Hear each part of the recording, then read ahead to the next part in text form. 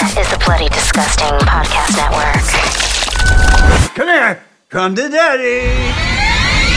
Boils and ghouls, lock your doors and strap yourselves in. From Los Angeles, California, Bloody Disgusting presents the Boo Crew Podcast. Horror news, commentary, reviews, interviews, and more. With your hosts, Lauren and Trevor Shand and Leone D'Antonio. Hey, I'm Leo. I'm Lauren. And I'm Trevor, and we are the Boo Crew. Welcome to episode 102. You're hanging out with producer, writer, director Ant Timpson and actor-producer Elijah Wood. You'll hear all about their insane new movie, Come to Daddy, in theaters nationwide, as well as VOD and digital as of this Friday, if you're listening to this at time of release. We get deep into their horror backgrounds, as well as recent films that have left their mark on them. We talk about what went into creating the over-the-top puzzle of mystery and misdirection that makes Come to Daddy such a visceral experience. Also, the latest with Elijah's production company, SpectraVision. Episode 102 gets going now. This is Elijah Wood. And this is Ant Timpson. When we aren't producing blazing beats And hanging out with Elton John, we listen to The Boo Crew.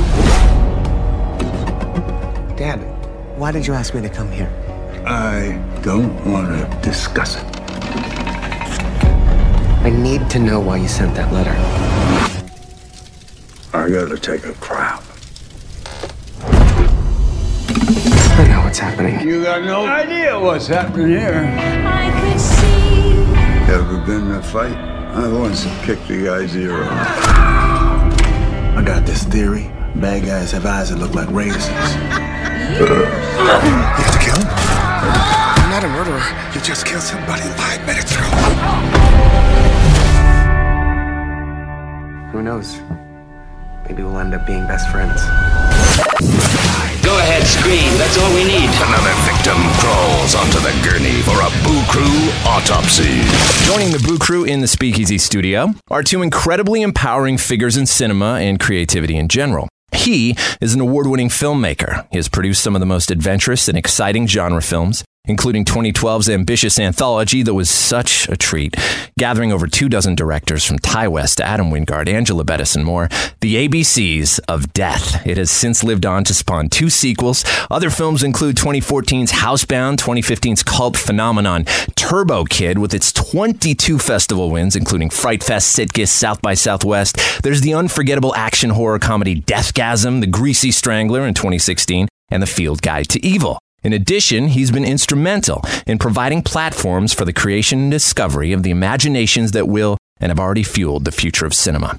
Also joining us, a wonderful and celebrated actor and producer who has been etched into the pantheon of not only cinema, but of pop culture. From roles in some of the most famous films of all time. Richard Donner's Radio Flyer in '92, there was The Good Son, Deep Impact, The Faculty for Robert Rodriguez, the Oscar-winning Lord of the Rings series with Peter Jackson, Sin City, voiceover work for Family Guy, Happy Feet, Robot Chicken. He starred in Alex Aja's Maniac and countless other TV and film roles. In 2010, he founded SpectraVision, along with directors Daniel Noah and Josh Waller, which has been the support system behind flipping horror and genre cinema on its head. With the production of shockingly innovative offerings, A Girl Walks Home Alone at Night, Mandy, Daniel Isn't Real, and Color Out of Space, to name just a few. As a storyteller, he has proven to always make brave and bold choices that are bending culture and genre, whilst contributing to it regeneratively. He has become an important and active force in moving genre to new levels. The new movie is called Come to Daddy. It opens in select theaters nationwide, as well as on VOD and digital as of this Friday.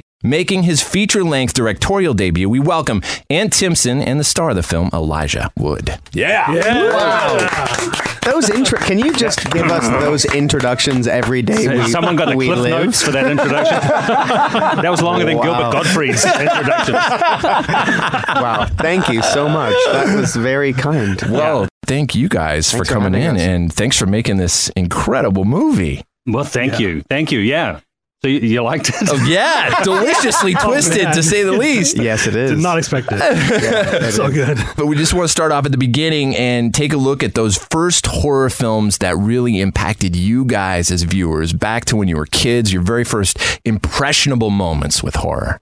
Wow. So I'd love to say that there was like these moments of big screen terror that have like burnt into my synapses, but it was actually television.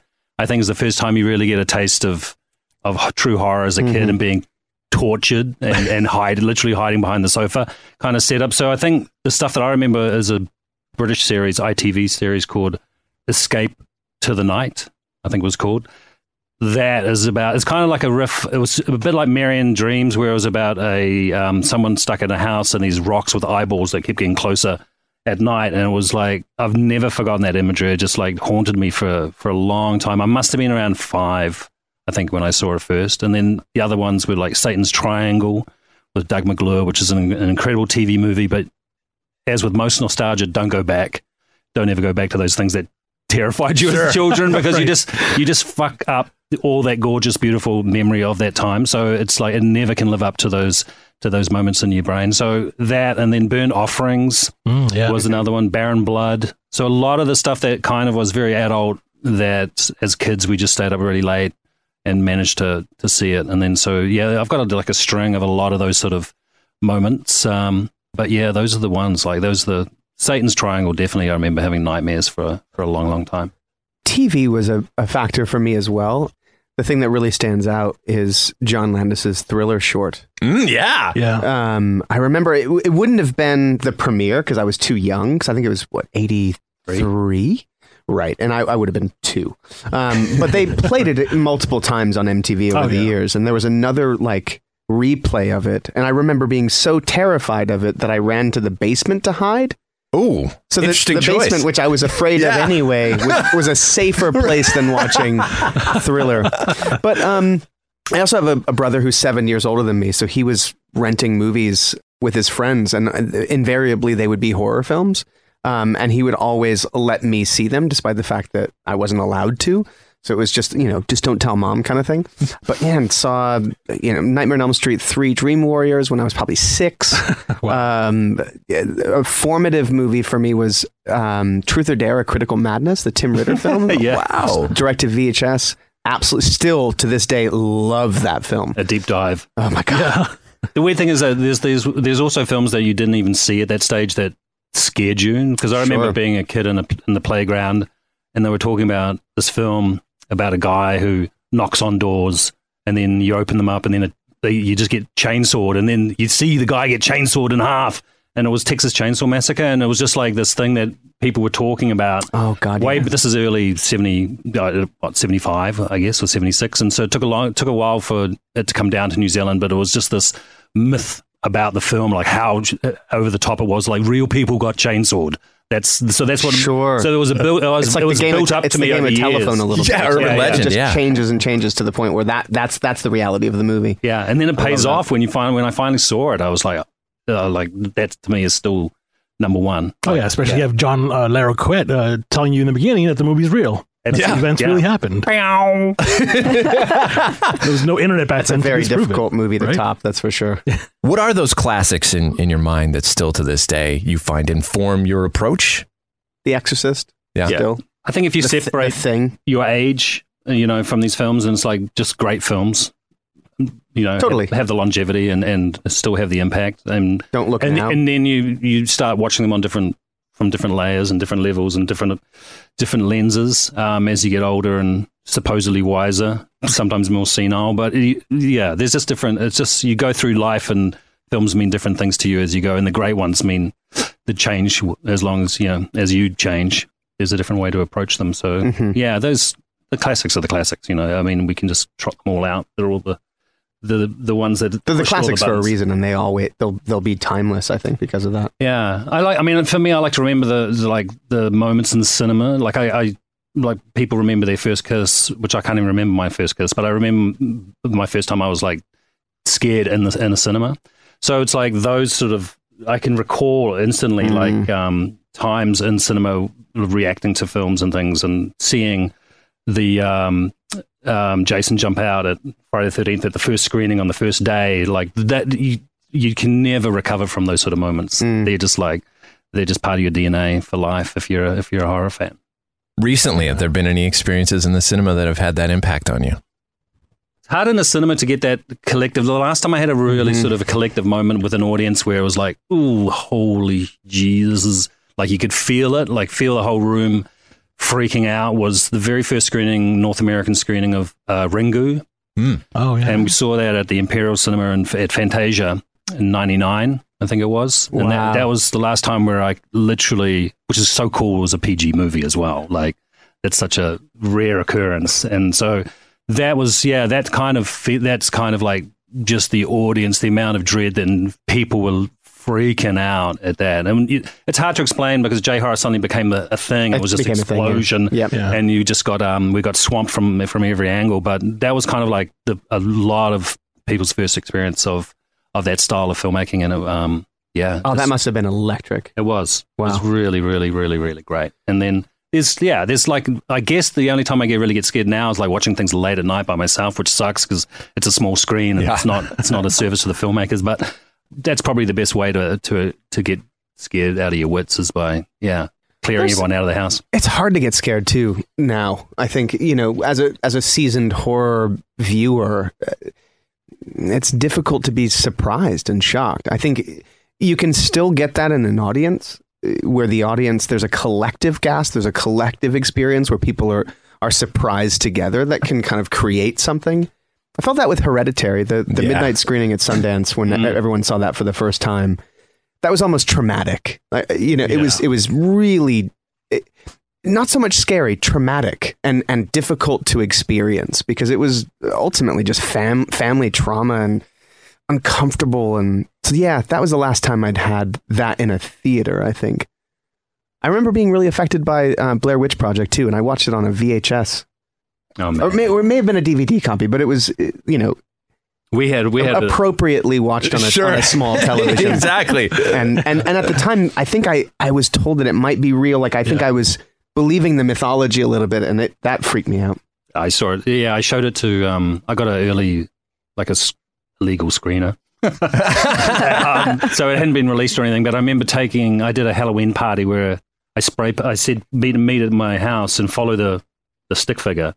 And then I drove down the freeway and I was like sprayed that stick figure all the way with fluoro paint all the way out to like a remote forest. Oh my God. Set up a projector into the trees. And then at like at 10:30 and when it was pitch black and everything, everyone just sort of sat in this forest. And then suddenly this image appeared in the trees. And then while the film was, we stuffed up the start of it. So the actual beginning bit where it talks about the setup. Yeah. There's none of that. It was just started with the video footage. So there was no text at the start. Ooh, that's kind of better, actually. Kind of even weirder. So, and then we were like hiding in the trees and things. So, and we're pushing these huge, it was a very similar forest to the one in the film. And then we're pushing these trees over at certain moments in the, during the screening. And it was like one of those amazing experiential moments. Awesome. So yeah, people still, the people there, like I think we ended up, I thought like 12 people were going to turn up, and then people told people, and then it was like 100 people. Wow. And then the ranger turned up and said, what the fuck is going on?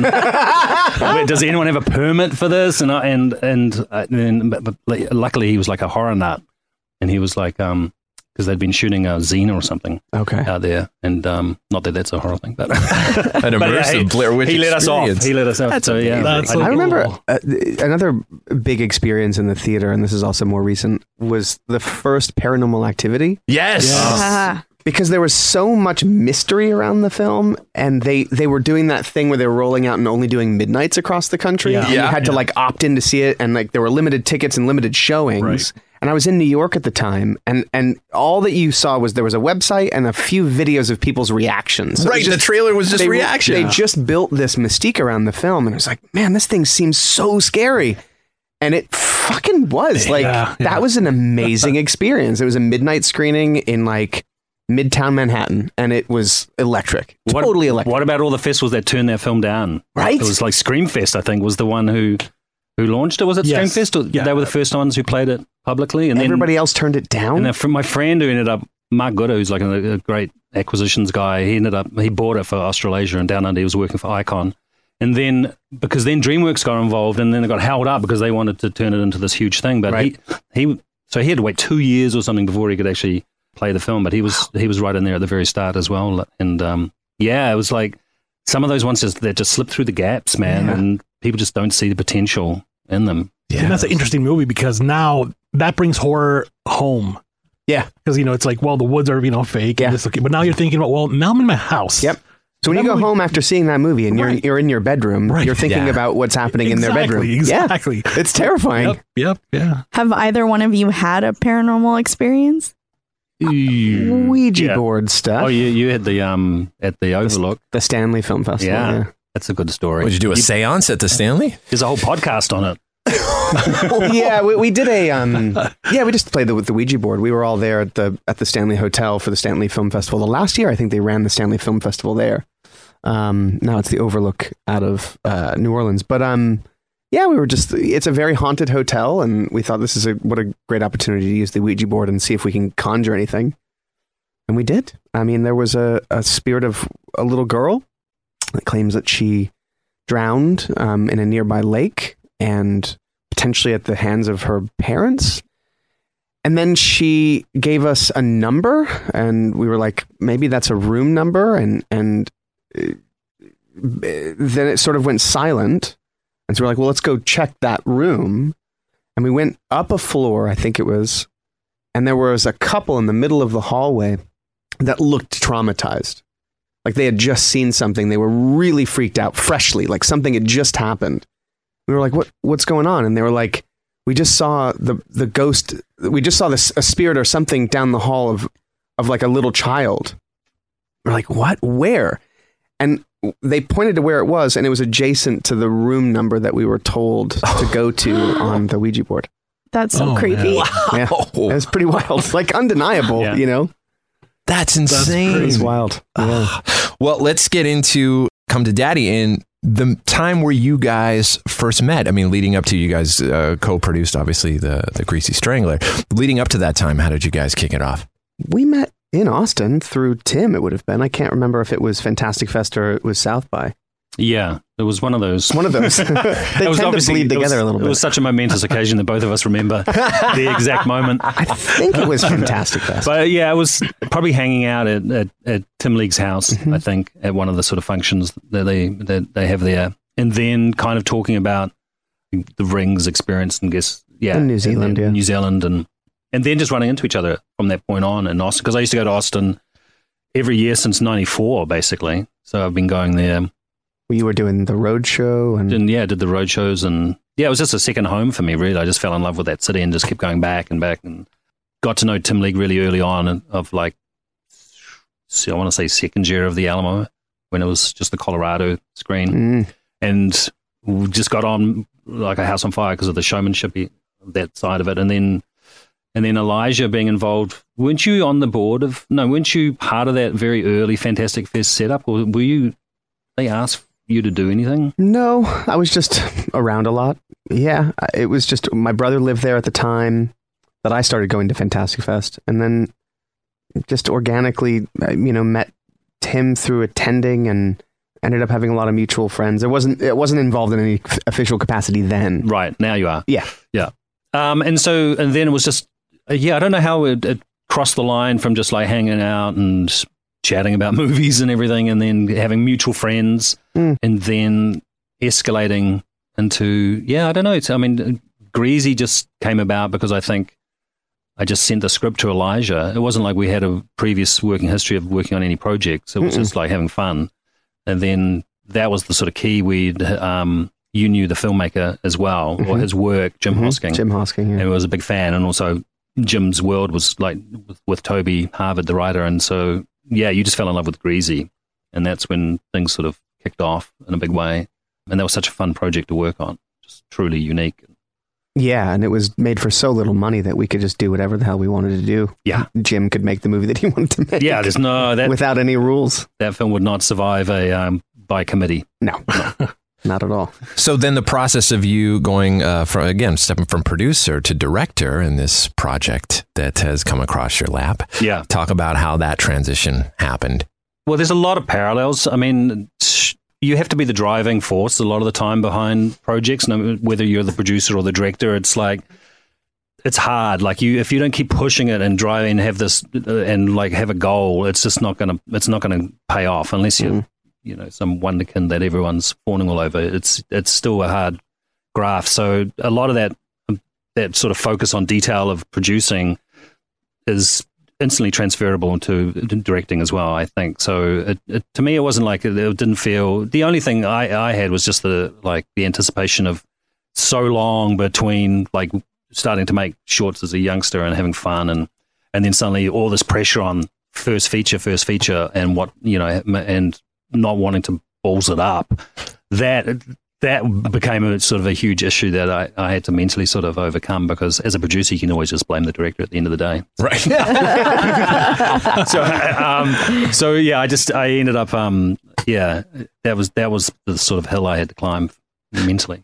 Based on a true story, or at least your experience, is kind of how the script, the idea of the script came together. Is that kind correct? of like the genesis and inspiration came out of a traumatic event for me, like the passing of my dad, which was sort of like happened right in front of me and was like shocking. And then like the history I have with my family is like we've used humor and gallows humor a lot of the time to get over horrible things. I think it's like a sort of a natural way that a lot of people cope. It's a coping mechanism to laugh about things, no matter how hideous reality is. So having that mentality, and then taking that idea, the skeleton of the idea, to Toby the writer, and then just working with it, and then sort of fleshing that out to a fully finished script was I don't know. It was a process that he came back really fast with the first draft based on the structure, and then from then it was maybe few months. So it was fast. Wow. Yeah, and then it was just fine tuning after that. Yeah, when Elijah saw it, it probably didn't change at all after you saw it. Maybe a little, kind of. A little. Yeah. I mean, I think it changed due to the location, some of the modifications that you made to fit where we were shooting, things like that. But no, I mean, the basic structure and, the layout of the film is pretty much unchanged. Yeah. We both love the way Toby writes, the way he's, instantly characters are definable. You can hear the voices and... Yeah. And then I had a great session with Toby. Like we used to just operate through online. The whole process was just emails back and forward bouncing and Google Docs. And so when I've hung out in London, we spent a whole day just in a hotel, like 12-hour session, and working on this other thing that we're doing. And it was just fun because literally having him there, like speaking as the characters, it would start to.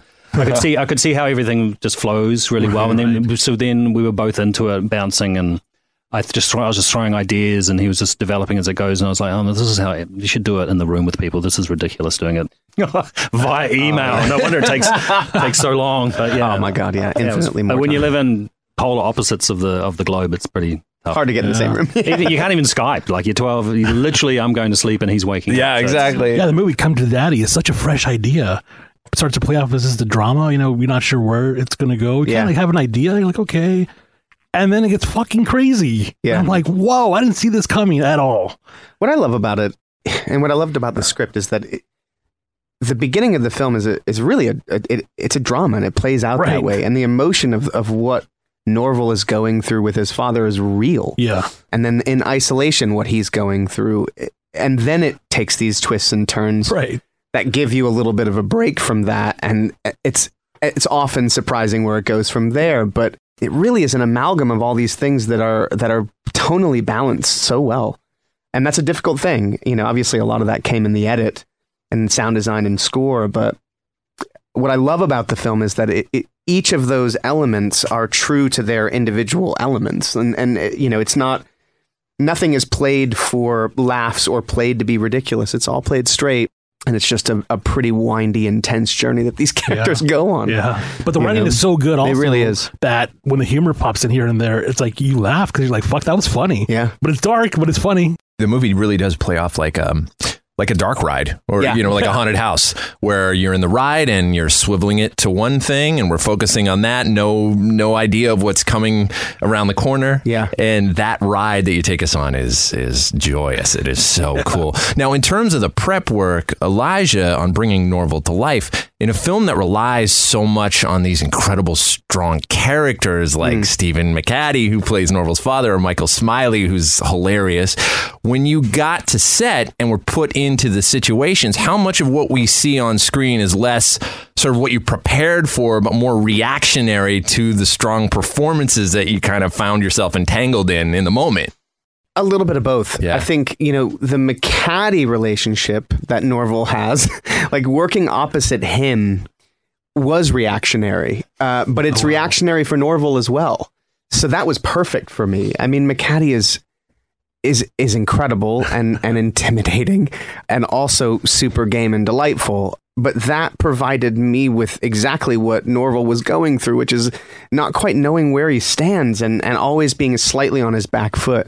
So that dynamic was real in the sense of what McCaddy was bringing, and I was sort of reacting to that. But we were really lucky. We shot the first 2/3 of the film. We were in that house, and so we were actually able to a certain degree shoot in sequence. And so a lot of the kind of initial character that you meet of Norval, and then what happens to him and transpires, we kind of did in sequence. Yeah. So I had the luxury of being able to like play those things out in real time and work through those character moments as he's then reacting to everything that happens, to be able to build on the foundation for then him to sort of have to then react to the wild situations as they become, Yeah. Did you guys ever improvise or go off script? No.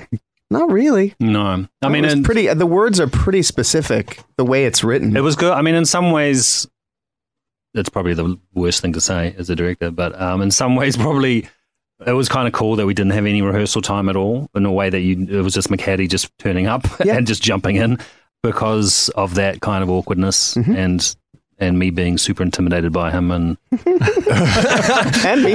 too. He was scary. He was really. See, it was actually kind of triggering. Like I've grew up around alcoholism, and to see that was actually very triggering. It's all the things that you are afraid growing up as a kid. He knew the guy. He knew what he needed to do. Like he's great. I mean, once you get like past the fear of talking to him, he's a pretty amazing good dude. He's got he's just a good storyteller and has been and done everything. I mean, he's been working for 50 years in the business. Incredible. So Wow. He's worked with everybody. He's very convincing. But he's not a garrulous dude. Like he's a very quiet, stoic character. Wow. And so he's just not Hollywood, man. He's just he's the antithesis of it, really. Doesn't he live part-time in a cabin that he built? It's like a ranch. Well? Yeah. He's got, he's in the middle of nowhere. He's cool. He likes full method actor right there. Right. He's so great. And Smiley, oh man.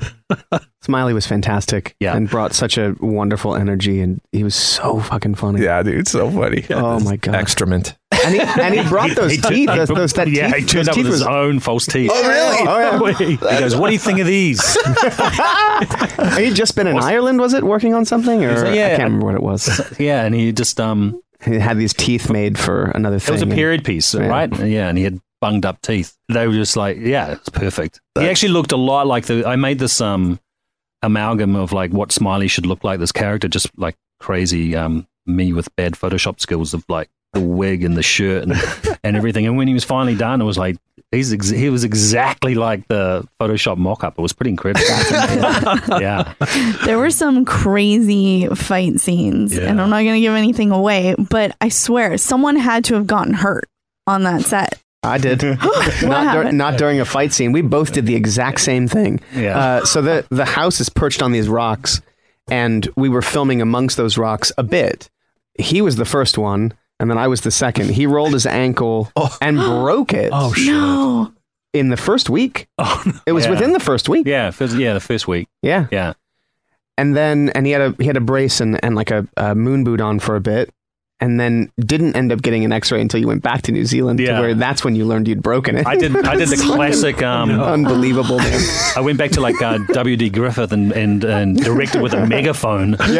For a period, sitting on my fat ass. So it was good. Yeah, it was pretty fun. Yeah, but so no, during the fight sequence, we had a great stunt guy, and I knew I really wanted it like to cover it in a certain way, and they were really game, and we did a previs and I saw that and I was like, okay, let's tweak it there. And the DP, Dan, we had talked a lot about how we wanted to do it. And And Elijah's so game, like crazy game. Like we'd have to pull him back from wanting to do.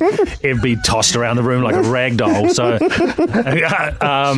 so it was like, Elijah, do you mind if we throw you against the roof and bend your head that way? He's like, yeah, let's do it. And so, I was really super happy with the fight scene. I think it came out really, really well. Pretty much how I wanted it to. So, which is rare for things to work out perfectly. There's also this amazing scene with the conversation between Norval and his dad where they talk about Elton John. And, oh my God. I was laughing my ass off. Tell us about filming that scene and what went into trying to get it just right, because there's the beats are so perfect on it. It's like a masterful dance. Was that the last scene we'd shot with McCaddy with dialogue? I think it was. It was. And then, yeah. I think he may have done some other scenes after that, but nothing with dialogue. Yeah, then he went away for a while. Yeah. And he, but yeah, no, you guys just nailed. I mean, it was just the audio guys who came up from New Zealand for the film. We had like 12 Kiwis come up to work on it in Canada. Yeah, it felt like returning home for me. Yeah, because you knew Elijah had worked from them from Rings. Yeah. And then the Soundies, they've seen everything, and so they're not impressed by effects and all the carnage and all that sort of stuff. But that sequence, like I remember the sound guy took me aside and it was just like, you guys, that's what we're here for. that's filmmaking. I kind of knew that those guys had pulled off something really special. That was a special scene. It was a lot of fun. Yeah, it's so good. We were just talking about this the other day, that humor is such a great tool to create an instant connection between the audience and a character. Yeah. And as soon as a character makes you laugh, especially, you lock onto them and they become real and you follow their journey because they made you feel something. Then the audience is in. How important is the element of humor for you guys in storytelling? Well, especially when you're dealing with something as potentially heavy as this and dark. I think it's important to give your audience a little breather. Right. Otherwise, I think it could come across as too intense or maudlin, or I don't know. You run the risk of exhausting people if you don't have any levity. So I think, in the right sort of films, this being a really good example of that, levity is important. You need to give people a little bit of a break to kind of go, oh, okay, it's not. Yeah. It's intense, but I can laugh too. Yeah, and look, it's so things get pushed so far that I think it would just border into the ridiculousness, So when you were talking about a ride, that was always the intention, is for it to be Mr. Toad's Wild Ride, pretty much. That's awesome. And so humor was. I mean, for me, it was a comedy. It was a dark comedy more than anything. So I just felt like you have to be super careful, and one of the things we always talked about was like not us being aware that we're sort of like winking about it, and the audience has to sort of, I love the fact that the whole thing is like they don't expect where it goes because of the setups, and so not that we're subverting anything. I just think it's knowing how far you can go before it derails and becomes farcical. And I mean, some people aren't going to connect because we do take those risks, and it's a bit of a high wire act, and some people I know for a fact love the first half like way more than the second half because it's a very different film, and the others are like, oh, it's quite slow at the beginning and it's a slow burn, and then I really love it when it goes crazy and off the rails. But and then there's the sweet spot, which is the people who just dig the whole ride right throughout the whole thing, and that's who we make it. I made it for me, So at the end of the day, it's like. That's the ride I wanted to go on. So. Yeah, same. Did you guys keep anything from the film, like props? Yeah. Yeah. Who's got the gold phone? Of course. Yes. We thought I was on the set and I was like, what can I sell Trevor after this film? No, I kept. There was something really kind of spooky, because you mentioned spooky encounters before, which I had a couple of. That's another podcast, but I said I want a chess set, just for the very heavy metaphor of this chess game going on between the father and son. And so production team went out and they came back and I said, just make it an interesting set, not something boring. And they came back with a set and I was like, I freaked out. I was like, holy shit. I was like, well, where'd you find this? And it was exactly the same set that my dad had bought me, like when I was really young, like 8 years old. And it was like this sort of like carved stone figures, and it was like I'd never seen one ever since then that looked like it. And it's so unique. There's no world in which you would just go. That's bizarre. Nothing standard about it at all. No. Yeah. it looks like it was a one-off, not something that was mass-produced, because it was like marble and stones. Yes. Yeah. Especially when it's set up there, and the light coming through the windows hits it, and it kind of gives that glow, and you're kind of like, okay. Yeah, because you can, light comes through some of the pieces and things. So that was kind of freaky, and I thought that's nice. That's if I wasn't such a skeptic, even though Bigfoot is real, I was thinking, that's Dad looking down on the whole thing, and it's a good sign. It's a good omen. Let's look into the future a little bit. I know, and I've heard that you might be producing a sequel to Turbo Kid. Well, look, that's been a long time coming. And so there's a script for Turbo Kid 2. It's even got a title. We want to make it. That's all I can say. And I know the team, the RKSS team, really want to make it. So it's really just a case of finding the bucks, because it's way more ambitious. It's kind of like the Road Warrior step up from Mad Max. Wow! That's so exciting. So it's kind of that sort of ambition, which is you need a little bit more money than we had for the first film to do that. Sure. And they want to make that the dream project. That's so rad. And then Elijah, we ended up seeing Color Out of Space. Oh, great! Oh, You guys so produced- good. Yeah, loved it. So fun. Oh, thank you. Seriously amazing. Yeah, it was an honor to get to work with Richard on that. Did you hang out on set when they were? I did a little bit. Oh yeah, yeah, yeah. It was shot in Sintra in Portugal, That's just right. outside of Lisbon. So yeah, I was there for about a week, but it was just a joy to see him back on set and for him to be in the environment that he's desperately wanted to be for a long time. And he was super traumatized after that experience on Moreau, and it has taken a long time. And he's totally revitalized now. It's amazing.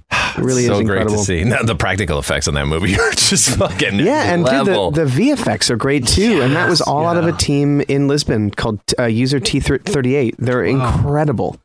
That work was so amazing and done really fast. They were great. Wow. Now, I know you've done interviews where you said you weren't necessarily a fan of remakes, but are interested in approaching things from a completely different perspective, like you did in Alex Aja's Maniac and things like that. We've all read articles where you've said through Spectrovision, you guys have been in touch with rights holders in the Elm Street franchise at some point. Now, if that happened, what are the kinds of things you'd like to do with that franchise? Is that still an interest? It is an interest. I mean, God, when you've got any opportunity to get a hold of a classic franchise like that and revitalize it and do something different with it is pretty exciting. I don't know if the rights are actually available. I think someone sort of jumped the gun online and made it seem like there were chats and we've done our due diligence and I don't know. I don't know what's going on with it. But look, I think you can't just reboot it. You can't tell the same story over again. It's already been done. You can't, do an origin story with Freddy Krueger again. That's already been done twice. You have to I think you almost have to let Freddy go and move into a different direction. I think you bring Freddy along for the ride initially, but you do have to, go somewhere else with it because I think it's such well-trodden ground. I don't know. 3 words. Would you consider bringing Robert Freddy in Englund? space? What's that? 3 words what? Freddy in space. Freddy in space. By the way, Jason X is a favorite of mine. Oh, that movie it's is a great movie. so Great deaths. ridiculous. I love it so fun. much. It's a lot of fun. If it were possible to make it, would you consider bringing Robert Englund back for one more I time? think he has to be. Yeah. I think you have to. To honor that series, to honor that character, to honor Craven, I think you have to do that. And then you can express beyond that. Whatever that is, I don't know. But yeah, I think you have to. One last film. He said he wants to do one last one as well. He does. Yeah, you can't just have him as the "you're all doomed" guy. No. Yeah. And then Mike Flanagan keeps saying he wants to direct one, so I know. Could be good. I know. Could be good. I love what Flanagan's doing. I still haven't seen Dr. Sleep. Oh, Really? so good. It's good, man. I'm jealous you haven't seen it yet because you get to experience it for the first time. So good. Yeah, especially the director's cut just came out. That's right. Oh, right. Yeah, so Yeah. that's got some good stuff, man. I've seen the intro because when we did an episode of Visitations with him, our podcast, and he was in the edit on the film. So he was like, dude, do you want to see some footage? Oh, man, we watched the opening 10 minutes. Wow. Cool. Which was pretty incredible because we were like, we didn't know what he was doing with it. We were like, oh, fuck, he's going back to Kubrick's Shining. Bold. It was awesome. That's so fun. Yeah, so that was all I've seen. I want to see the rest of it. Speaking of that podcast, are you guys going to do, is there a season 2? We are super keen to do a second season. With the first one, well, it came together fast and then it came together slow because it was also about trying to work around people's availability and people that were passing through, either people that lived in LA or passing through. But we have a giant list of people that we want to chat with. So yeah, we're fully planning on it. Oh, so excited. It was a real joy. And to end with Guillermo was just a real joy. Great. Oh my gosh. Two-parter of that one. It was at incredible. Bleak House. I know. That's He was awesome, so generous with his time. It was amazing. Wow, That's you awesome. guys. Yeah. Awesome. Well, Come to Daddy opens in select theaters nationwide as well as on VOD and digital as of this Friday. Ant and Elijah, thank you guys so much for being here. It was incredible. Thank you. Thanks, guys. What an honor. That was a Boo Crew Podcast, episode 102. Special thanks to our guests, Ant Timpson and Elijah Wood. Follow at Ant Timpson on Twitter and Instagram, at Elijah Wood on Twitter, and see Come to Daddy in theaters nationwide, VOD and digital on Friday if you're listening to this at time of release. Production tracks for this episode provided by Powerman 5000. Till next time, it's the Boo Crew saying, sweet screams. Thanks for listening to another episode of the Boo Crew Podcast. Haunt the Boo Crew at talesfromthebooCrew.com. Tales from the Boo Crew on Facebook and Instagram. Follow us on Twitter at Tales from the Boo. The Boo Crew is Lauren and Trevor Shand and Leone D'Antonio. The Boo Crew is produced by Lauren Shand, chopped and sliced by Trevor Shand. The Boo Crew is a TSP creation, part of the Bloody Disgusting Podcast Network. Bye. The Bloody Disgusting Podcast Network, home of the Boo Crew. For horror-centric interviews, SCP archives, weekly full cast storytelling, horror queers, genre commentary from an LGBTQ perspective, and creepy. For disturbing and terrifying creepypastas. Listen free wherever you stream audio and at bloodydisgusting.com/podcasts.